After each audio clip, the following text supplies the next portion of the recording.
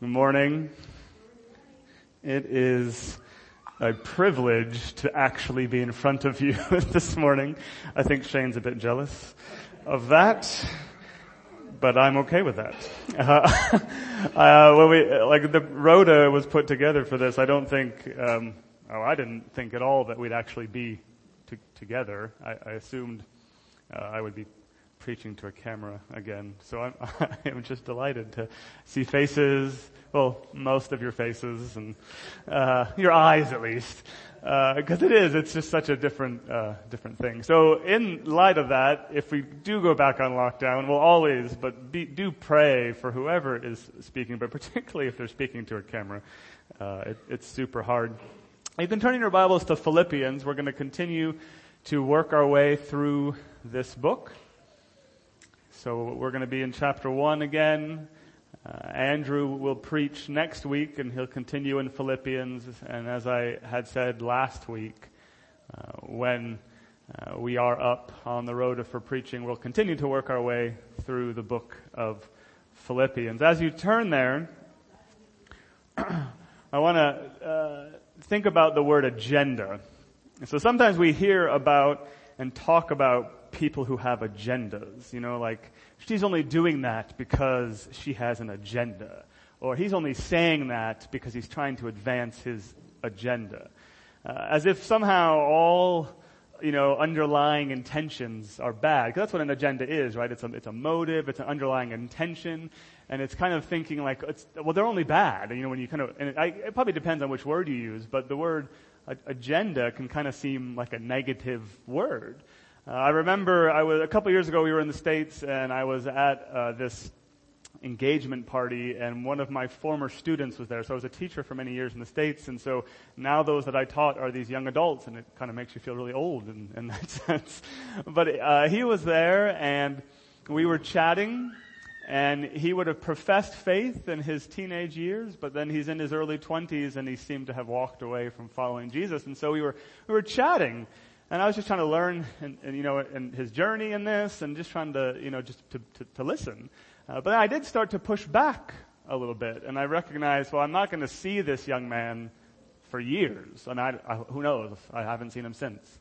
And so I figured, I might as well push back a bit, and maybe I would have not if I would have seen him regularly, and you kind of be a little bit more gentle or tactful. But I pushed back on some things and just kind of challenged. And eventually, I think he was surprised. He was happy to chat, but I think he was surprised when I said, I do have an agenda, in talking to you, and the agenda really is love.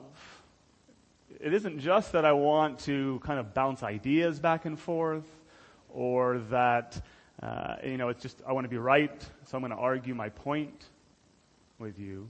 But I love the young kid, I love the young man who is standing before me, and if I believe what the Bible says to be true, and I do, and if I believe he needs to be rescued from his sin, and I do believe that, then love would be what pushes me out to engage with him in those ways, and to talk to him. I know the world will say that love does not push our own ideas and beliefs onto people. That's what the world thinks love is you just you do your own thing, and I'll let you do your own thing. But that's really a lie, and we need to recognize it as that. It's not anti-love to push ideas and beliefs on people, or share ideas, especially even just to share them. That can be like a negative thing to some people. Because if we believe the Bible to be true and people to be lost to eternity if they haven't turned to faith in Christ, then most certainly we should have an agenda of love when we talk and when we're with people. People are not projects, and we would never want to think that. And if you're in this room now, you're not a project. It's because someone has loved you and they have shared truth with you. God has agendas. Some we know, some we don't know. Some will be revealed through time. Some might take eons upon eons upon eons before we actually recognize certain agendas. He has underlying reasons and motives for the things that he does. And so the Philippians here, they're super concerned about Paul. They're very concerned. They love each other. If you remember, if you listened last week, they love each other deeply. There was a deep affection for each other. They've sent money. They've sent people. They want to hear how Paul is doing. They're really concerned on how he's doing because they love this man and they know he's in prison. And when they would start reading verse 12, which we're going to look at in a second, that they would have thought that they were about to hear all that they were concerned about, that Paul was going to let them know how he is doing and what's going on, and that like some of their fears might be realized, some of them might be relieved. They weren't sure. But the Philippians did not get what they expected. They want to know, is he hungry? Is he tired? What kind of prison is he in? How is he being treated? But the amazing thing is that Paul doesn't answer these questions. He doesn't tell them how he is doing. He tells them how the gospel is doing. He doesn't tell them how he is doing. He tells them how the gospel is doing. Look at verse 12 of Philippians 1.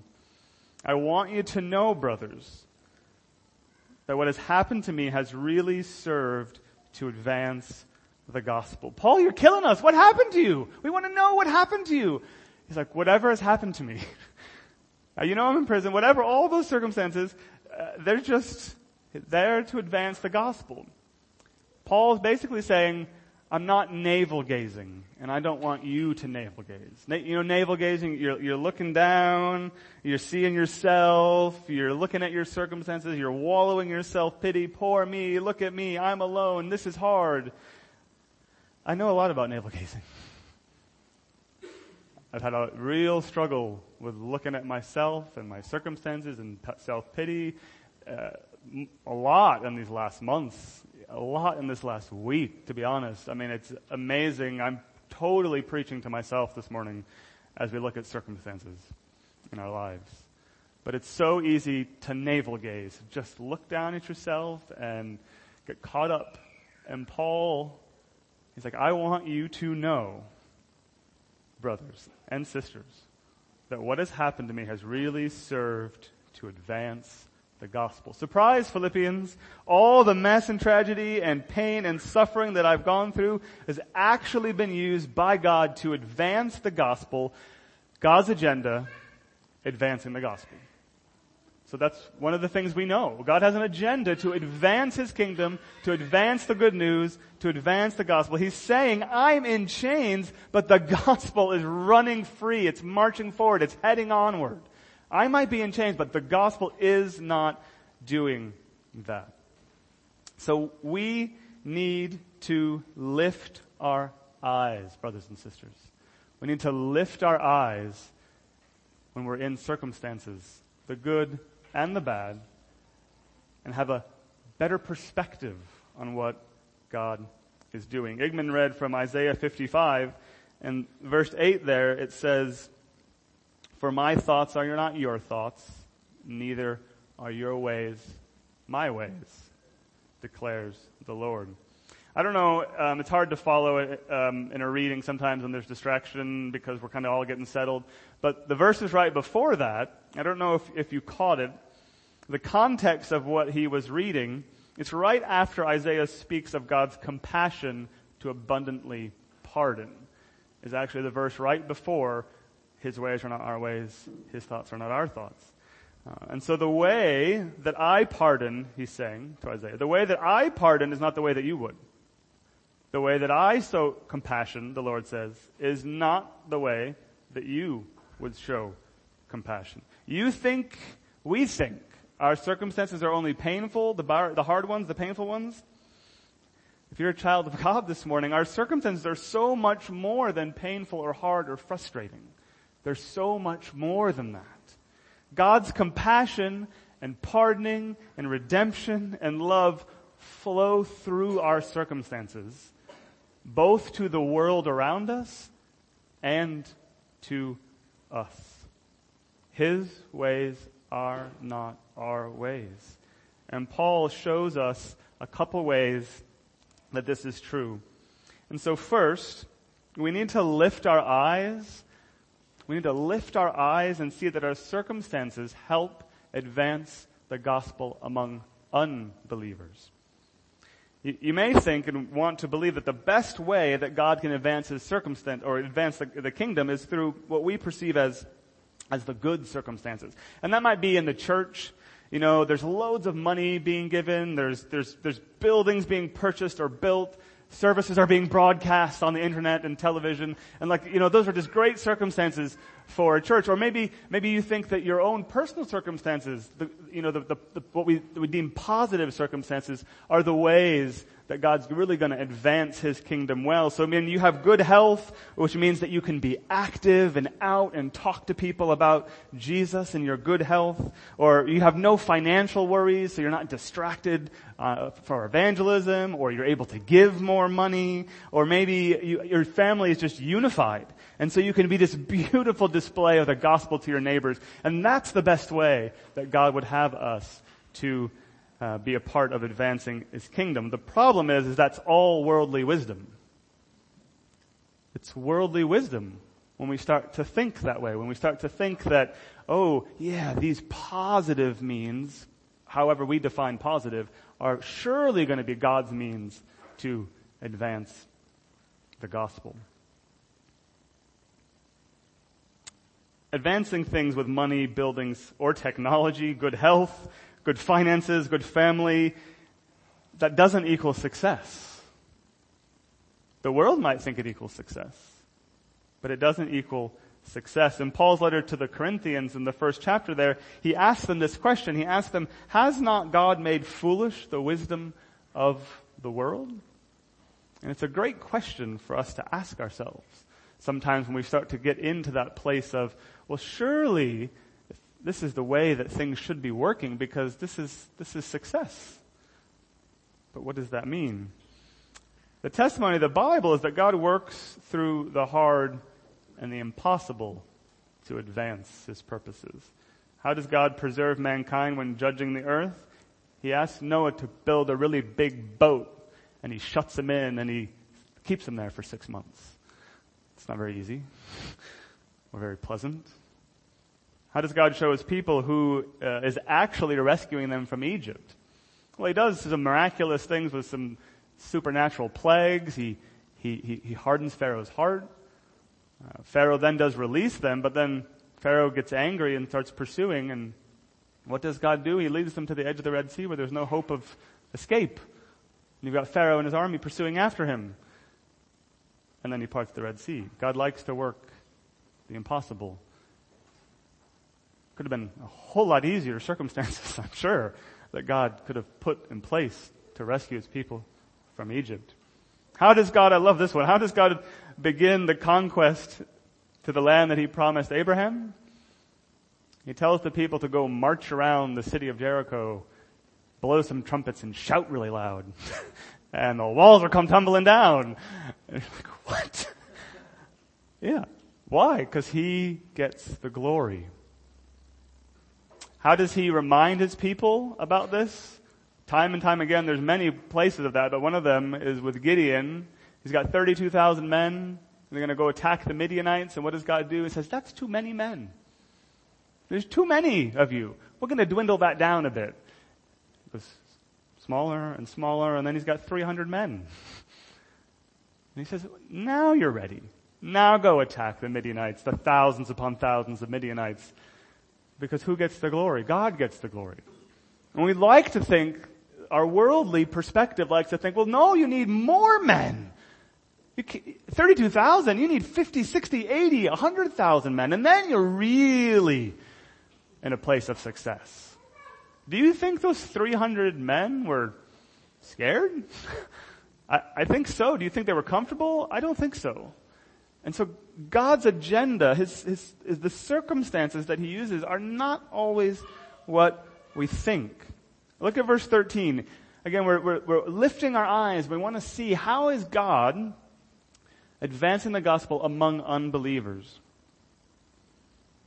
So all that's happened to me has really served to advance the gospel, verse 13, so that it has become known throughout the whole imperial guard and to all the rest that my imprisonment is for Christ. Paul's awful, impossible circumstances have been used by God to show the entire imperial guard why he's there. And it's not just that he's there for Christ's sake, but he's actually a part of the suffering of Christ in the middle of this. So he's saying that his tragedies, the hardships, the pain, the sacrifices, those are actually opening doors to reveal Christ to those around him. That's humbling and sobering a bit. Think of our circumstances. Do we lift our eye? I'm totally preaching to myself right now. It's so hard to preach sometimes because I see that I'm like, you're not living what you're preaching. But are we lifting our eyes and recognizing that whatever circumstances that we might be in, short-term or long-term circumstances, that maybe it's those hardships that God is actually using to advance the gospel among unbelievers? And when I say maybe, I don't really mean maybe. I can pretty much guarantee it because God is sovereign. Can God use your poor health, your broken family situation, your loved one's suffering? Can he use the loss of a child or a spouse to advance his purposes? Can God use a COVID-19 pandemic to advance his kingdom? Yes! He actually can do those things. He actually does do those things, and he continues to do those things over and over and over. It is these very circumstances that give us the opportunity, that opens doors to share Christ, that allows us to comfort our neighbors when they're suffering with the same thing, and they can see hope in the midst of their suffering. We might be the hope that they see. Second, we need to lift our eyes and see that our circumstances actually advance the gospel among believers. You might say, wait a second, why do believers need the gospel? I thought the gospel was something that I just believed in a moment and I'm good to go. And the answer to that question is no, I need the gospel every moment of every day, because the gospel is not just an idea or something that I ascend mentally to, it's a person. And I need Jesus. The Lord Jesus Christ is the gospel. He is the good news.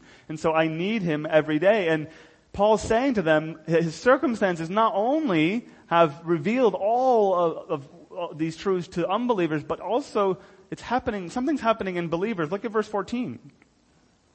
And most of the brothers, having become confident in the Lord by my imprisonment, are much more bold to speak the word without fear.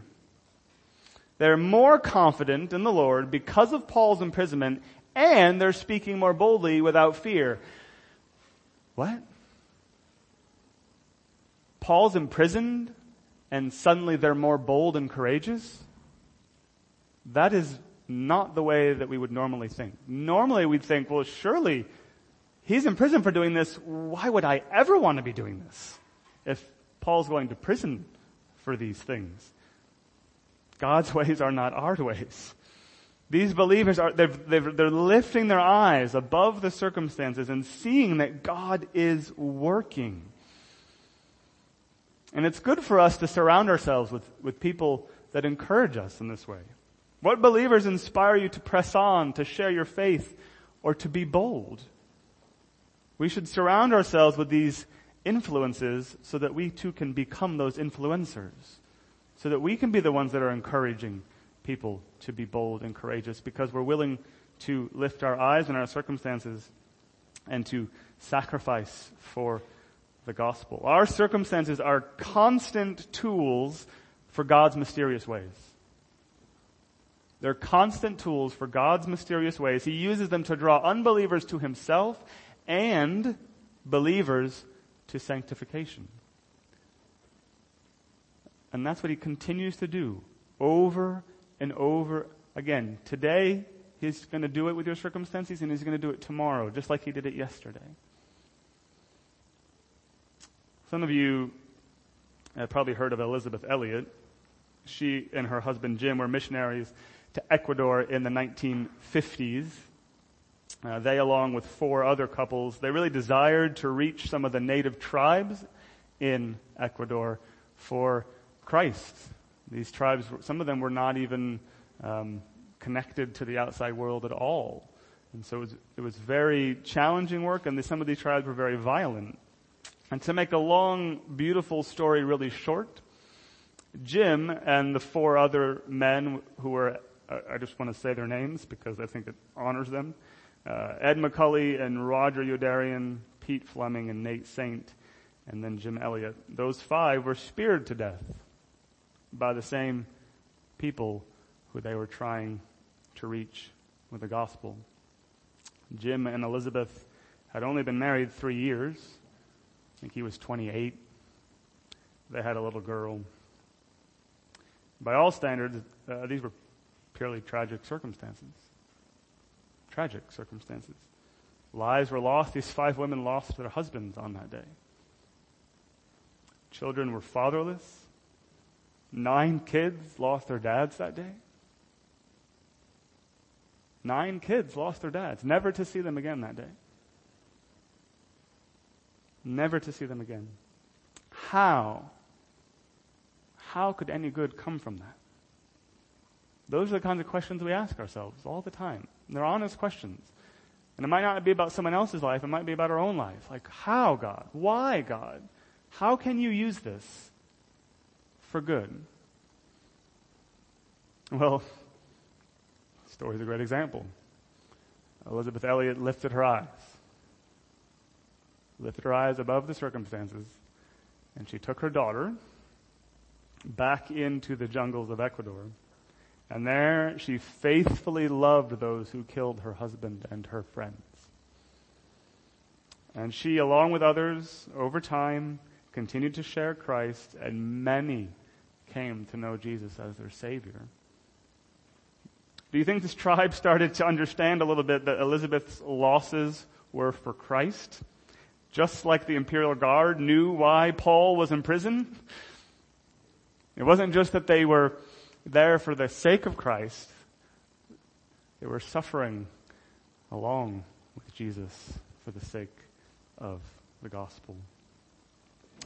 And that's not even where it ends. So shows they were advancing the kingdom among unbelievers, but this event advanced the gospel among believers because thousands of believers over the decades since have been inspired, challenged, and emboldened to take the gospel to the ends of the earth because these 5 men died that day and because their wives pressed on in faith. It's pretty amazing when you think of those circumstances. God took tragic circumstances and He used them for beautiful purposes in the lives of both unbelievers and believers. Now listen to me very carefully. Nowhere is Paul saying that suffering is good and that God is the author of suffering. He's not saying that at all. We hurt, we cry, the pain is real, the suffering is great, and there's still just much mystery in it all, and we're not going to understand it this side of heaven. So you can't just explain it away, and you can't say, yeah, I know God's good. That's not that easy. So it's complicated and it's complex. And we're not to pretend that everything's fine when we're suffering. We live in a broken world and we need to expect that suffering is going to happen and tragedy is going to happen. Things are just not as they should be, which is why Jesus came. He's going to make all things new. Suffering and hardships are a given, but for the believer, our suffering has purpose. It has purpose. Your circumstances they're not thwarting, they're not changing, they're not suppressing God's will for your life. They are God's will for your life. And that is hard to swallow. But if He is sovereign and truly God, then nothing is surprising to Him. Not a single thing is surprising. The lesson is that God is victorious over our tragic circumstances because He can redeem them for good. He buys back our circumstances and transforms the hardships and pain to salvation and growth. It's beauty from ashes. Only God can do that. And you might be thinking to yourself right now, no way, Steve, you just don't understand. My circumstances are too hard, they're too deep, and they're too difficult for God to use. But we have to remember that the worst most painful, and most terrible circumstances that anyone of all time ever endured was the Lord Jesus. He understands circumstances. He left heaven for earth. He left sinlessness to enter a sinful world. He was mocked. He was beaten. He was hated, and he was killed. But even more than that, the wrath of God was poured out on him for us. How can he take my circumstances and mold them into good? Well, he died for sin. He died for sin. He died for the sin that caused my circumstances, whether it's my own sin or it's others' sin or just because we live in a broken world. His circumstances advanced and completed our redemption. The worst circumstances of all time were used by God to complete buying us back to himself. So if we doubt that he can use your circumstances, we just need to look back to Jesus. Because he can and has and did use his circumstances. And we believe, right? We looked at it last week and are sure that he who began a good work in us will bring it to the completion at the day of Jesus Christ. So brother and sister, you remember, you will never say in heaven, this is really hard, and I wrestled as I wrote this. We will never say in heaven, oh, I wish this never happened to me. I wish that I had a different life. I wish that those years of my life were erased. I wish that 2020 never happened. I wish God skipped over COVID. And that's probably not even the worst thing that's happened to you. We won't actually ever say then that I wish those things never happened. Because it's the very life that you're living now that's God's design to make you more like Jesus. It's the life you're living now that's God's design to draw you to him in the first place, and it's God's design to make you more like Jesus through your circumstances. And so, then, in hindsight, we won't look back and be like, oh, I wish that never happened.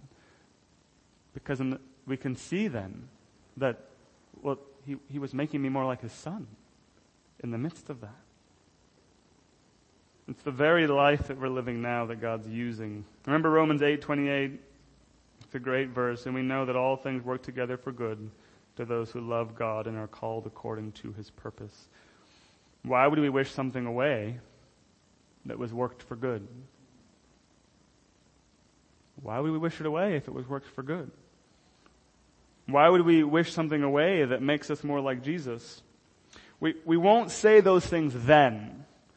So I'm talking about then, in glory, in heaven. Now, it's right to pray for deliverance.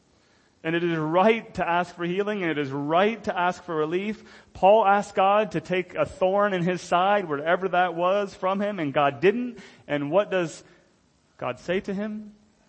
My grace is sufficient. In the midst of our waiting to see how God answers our prayers, we must believe that he is working the hardship for good. But you can ask for it to be taken away. There is nothing wrong with that, and do. There's no shame in that. And we see it all over Scripture, particularly in the Psalms. David asked for relief all the time. So now, but we still need to lift our eyes even in the middle of it and see that our circumstances are not purposeless. We need to lift our eyes. Point 2, which is much shorter than point 1. We need to lift our hands. We rejoice when Christ is exalted. Look at verse 15 to 18. So some people are more bold to speak the word without fear, and he says in 15, some indeed of those people preach Christ from envy and rivalry, but others from goodwill. The latter do it out of love, knowing that I am put here for the defense of the gospel. The former proclaim Christ out of rivalry, not sincerely, but thinking to afflict me in my imprisonment. What then? Only that in every way, whether in pretense or in truth, Christ is proclaimed, and in that I rejoice. Some of the agendas of those that were preaching with new boldness were with bad motives. They had selfish agendas. Some were preaching out of goodwill. They had noble agendas. The first group is proclaiming Christ from selfish motives in competition with Paul. They actually wanted to hurt Paul more with proclaiming Christ. They thought Paul would see their success and be jealous. The second group is proclaiming Christ out of love. They are in solidarity with Paul. They're partners, like he talks about in a few verses before. Here's the wild thing. Paul says, I rejoice in both. I rejoice in both. Now it's important to note that these people were all preaching truth. It was orthodox, solid, true, right, good, gospel truth is what they were preaching. They weren't false teachers. Paul addresses false teachers all over the place in his letters. They're not Judaizers. They weren't saying that you need to add anything to the gospel. They were actually preaching the gospel. They were just some preaching out of selfish motives. And Paul says, I can lift my hands and I can rejoice that Christ is being preached even if the motives are not right. There are going to be churches and there are going to be people that you disagree with and that even hurt you. But if the gospel of grace, the good news is being preached, we actually can still rejoice. We can rejoice. We can rejoice that Christ is being proclaimed.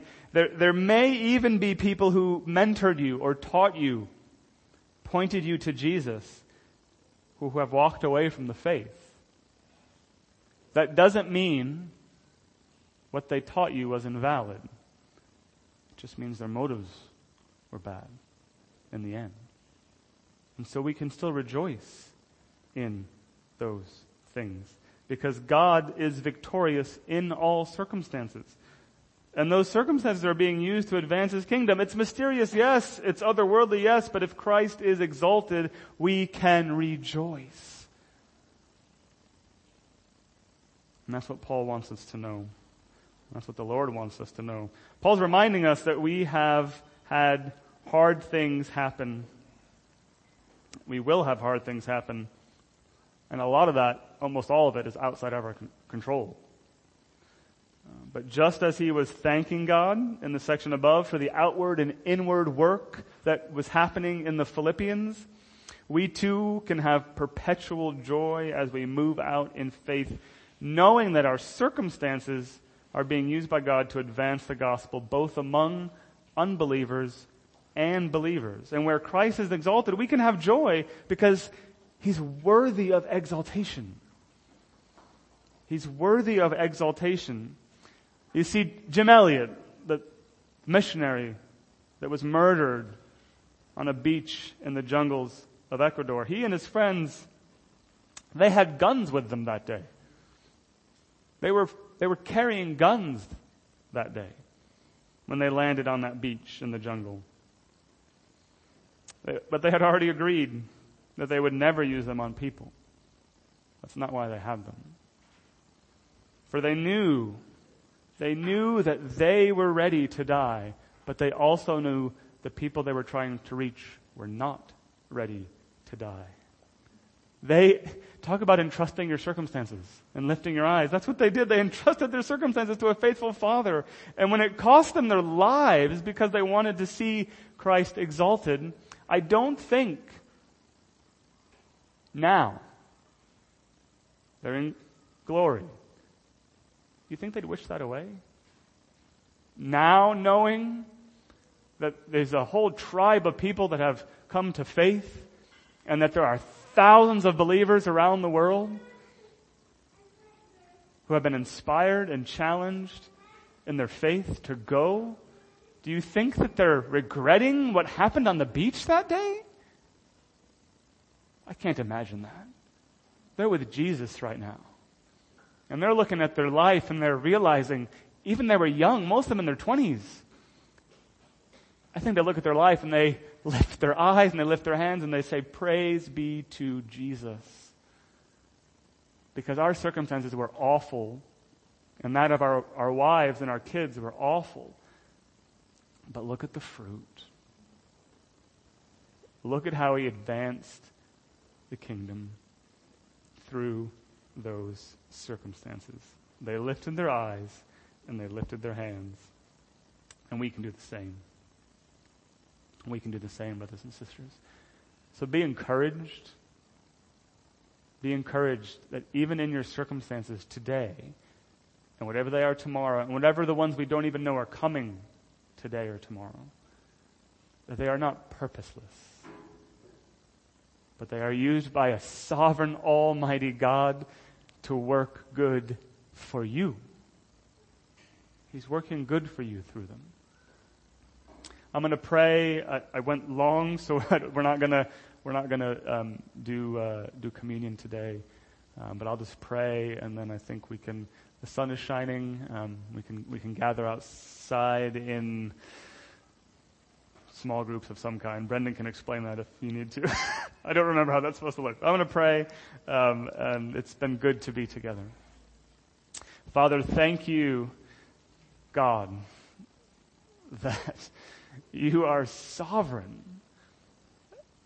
And Father, forgive us when we navel gaze and we just look at our circumstances and we just feel pity for ourselves, when in reality you are at work and you never have stopped working.